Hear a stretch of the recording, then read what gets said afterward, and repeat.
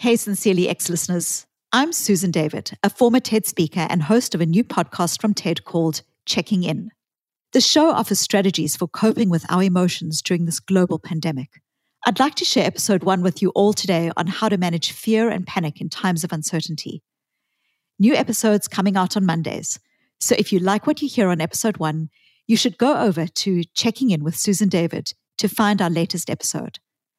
And don't forget to subscribe, rate, and review the show on Apple Podcasts. It really means a lot to us. And with that, here's a little more about me and what you can expect from the show. I'm a psychologist at Harvard Medical School whose work focuses on emotional agility, the critical emotional skills that help us to bring the best of ourselves forward in how we live, love, parent, and lead. The show is an experiment, an urgent response to an urgent moment. It'll go on for as long as we need. This is an unprecedented time, one where we need support and tools to get us through. It's my hope that you'll find those here. Okay, let's dive in. What I'm hearing right now is that so many of you are feeling a gripped sense of fear and panic. But underneath that, there's a whole lot of other things going on too. There's anger, confusion, sadness, and even grief. I'm with you in this reality. It feels like just yesterday that my husband and I were leaving post-it notes for each other about who was going to buy groceries and who was going to be cooking dinner. And now what we're exchanging is emergency contact information and what would happen if one of us was on a ventilator. He's a physician. And I know that the reality is that he will likely be exposed to the coronavirus in his day-to-day work. And so now we're having conversations about if he comes home with us, where's he going to stay? Is he not going to see the kids? Is he going to quarantine himself, be in a hotel? And will he get to see them again? This is difficult. It's difficult for all of us. And it's so easy to become consumed by fear and news and all of the chaos that seems around us. We all know that the coronavirus is spreading at an alarming rate, but fear and panic can spread even faster. Fortunately, there are steps that we can take today to boost our social immunity to these contagions. We humans are social animals. Our behavior and emotions don't just emerge from within ourselves. They're deeply influenced by other people. Those rushing to Walmart to buy 1,000 rolls of toilet paper didn't make the choice in isolation. The news likely showed them images of their neighbors emptying the shelves, and this compelled them to stock up for themselves. Research shows that this tendency of social contagion and copying other people's behaviors and even emotions is present even in times of relative calm. We've all experienced this. We go into a meeting and one person's on their cell phone, so we take out ours. And perhaps you remember a several-year stretch where it seemed like everyone you knew was getting married. All those couples didn't reach that decision in a vacuum. Wedding fever spread through your shared social network, and suddenly your summer weekends were all booked up.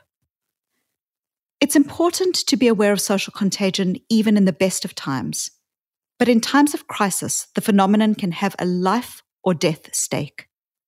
Just look at your Facebook feed or turn on cable news, and you'll see how these social contagions can put our own health at risk. When people see their friends and neighbors wearing surgical masks as they walk their dog or make a trip to the grocery store, many will feel compelled to hoard and stock up on masks themselves. And this hoarding has contributed to a shortage of masks for the healthcare workers on the front lines actually fighting the pandemic. How do we better understand this human instinct that we seem to be seeing with people hoarding masks and toilet paper? One of the most interesting psychological theories that can help us to understand what's actually going on for people is terror management theory. Terror management theory basically posits that we spend a huge amount of time every day avoiding things that make us fearful. For instance, death, the fact that all of us at some point will die. Then what happens? This thing that we fear the most, that we are spending resources not thinking about, is put right before our eyes. There is a virus. You might be infected, and you may, or your loved ones may even die. What this does is it brings what is usually at the periphery of our consciousness right into almost a front and center experience. And what terror management shows is that when this happens, people have fairly predictable responses. They become much more us and them, much more stereotyping, much more tribal. And so much of what we're seeing in supermarkets unfolding day by day is the scarcity mentality. I'm going to get what I can to protect myself. Fear and panic are really powerful emotions. Despite all of the narratives that we hear in society of becoming fearless, they are not emotions that we want to do away with. Emotions like fear and panic evolved to help us as a species to survive, to protect ourselves. But what can sometimes happen when we experience fear and panic is we have a particular cognitive reaction to that fear and panic. And that can hold us back and imprison us in a way that starts owning us rather than us owning it. So how do we protect ourselves from social contagion? What are strategies that are healthy and that are available to each and every one of you listening right now? The first is to just be compassionate with yourself. This fear that you are feeling is your body, your psychology, your emotion, your evolutionary power as a human being doing its job, which is to feel fear. But our emotions are feelings, they are not fact. Just because we feel fear and because we feel driven to run to the supermarket and hoard, for instance, doesn't mean we have to do it. What we can be instead is we can be compassionate with ourselves. We can notice the feeling, I'm noticing that I'm feeling fear. And what we do when we notice that feeling for what it is we create space inside of ourselves where we are no longer defined by the fear, but instead we are seeing the fear for what it is. It's one of many emotions or many experiences, many intentions that we can bring to the situation. Another thing that we can start doing is we can start really trying to ground ourselves in this idea that courage is not the absence of fear. Courage is about noticing your fear with compassion and curiosity, and then doing what matters in your life. Courage is not the absence of fear. Courage is fear walking. See if you can notice your fear with compassion, but then see if you can ground yourself in your values. I use the word values, but what exactly are values? This word is flung around a lot, and they can take on a nebulous or almost abstract idea. But the way that I think of values is that they're not abstract. They are qualities of action. They are guidance systems of how we want to live our lives, what's important to us, the direction that we want our lives to take. Every day, even in normal calm times, we get thousands of choice points. And these choice points allow us to bring ourselves either towards our values or away from our values. It's the same with our values in times of a pandemic. A value might be, I care about my parents. And that care may be the thing that drives you to actually stay away from them in these times, rather than to go meet up with them. These are choice points, and if we step back and we say, what are the values that drive these different decisions? It really helps us not to wing it, but to have clarity as to how we want to move forward. When we define our values and get clarity on what those are, we open ourselves beyond the specific emotion of fear that we are feeling right now into other parts of ourselves, because we are more than our fear. We are also our intentions, our wisdom, our compassion. And these are all honed and driven and become capable through our sense of what our values are. If you're feeling consumed by fear or panic, worry, or any other difficult emotion, here's an exercise that can help you. Name it. And then ask yourself, what is the function of that emotion?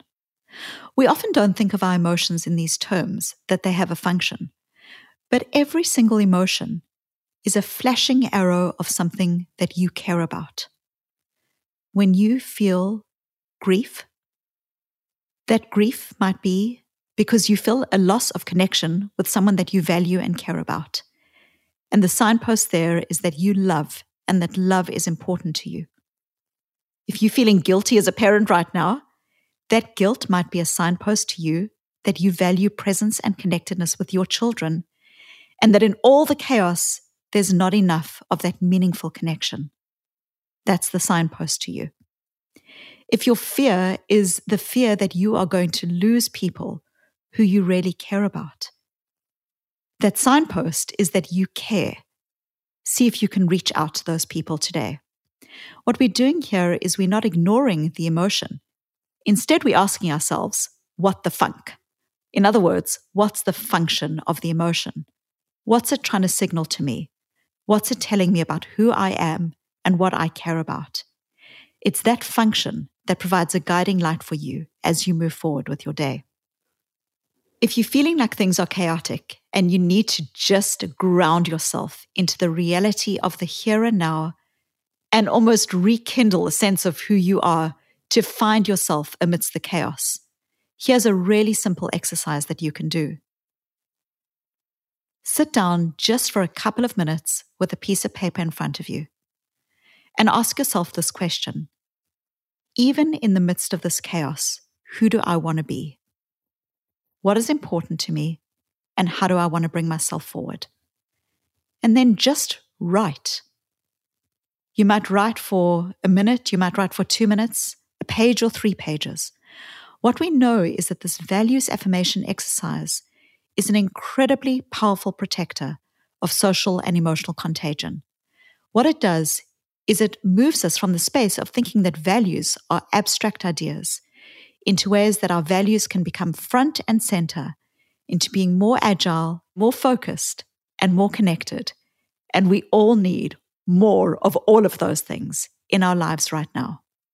As you move through the week, there is going to be news and media and social media that's going to be conspiring for your attention.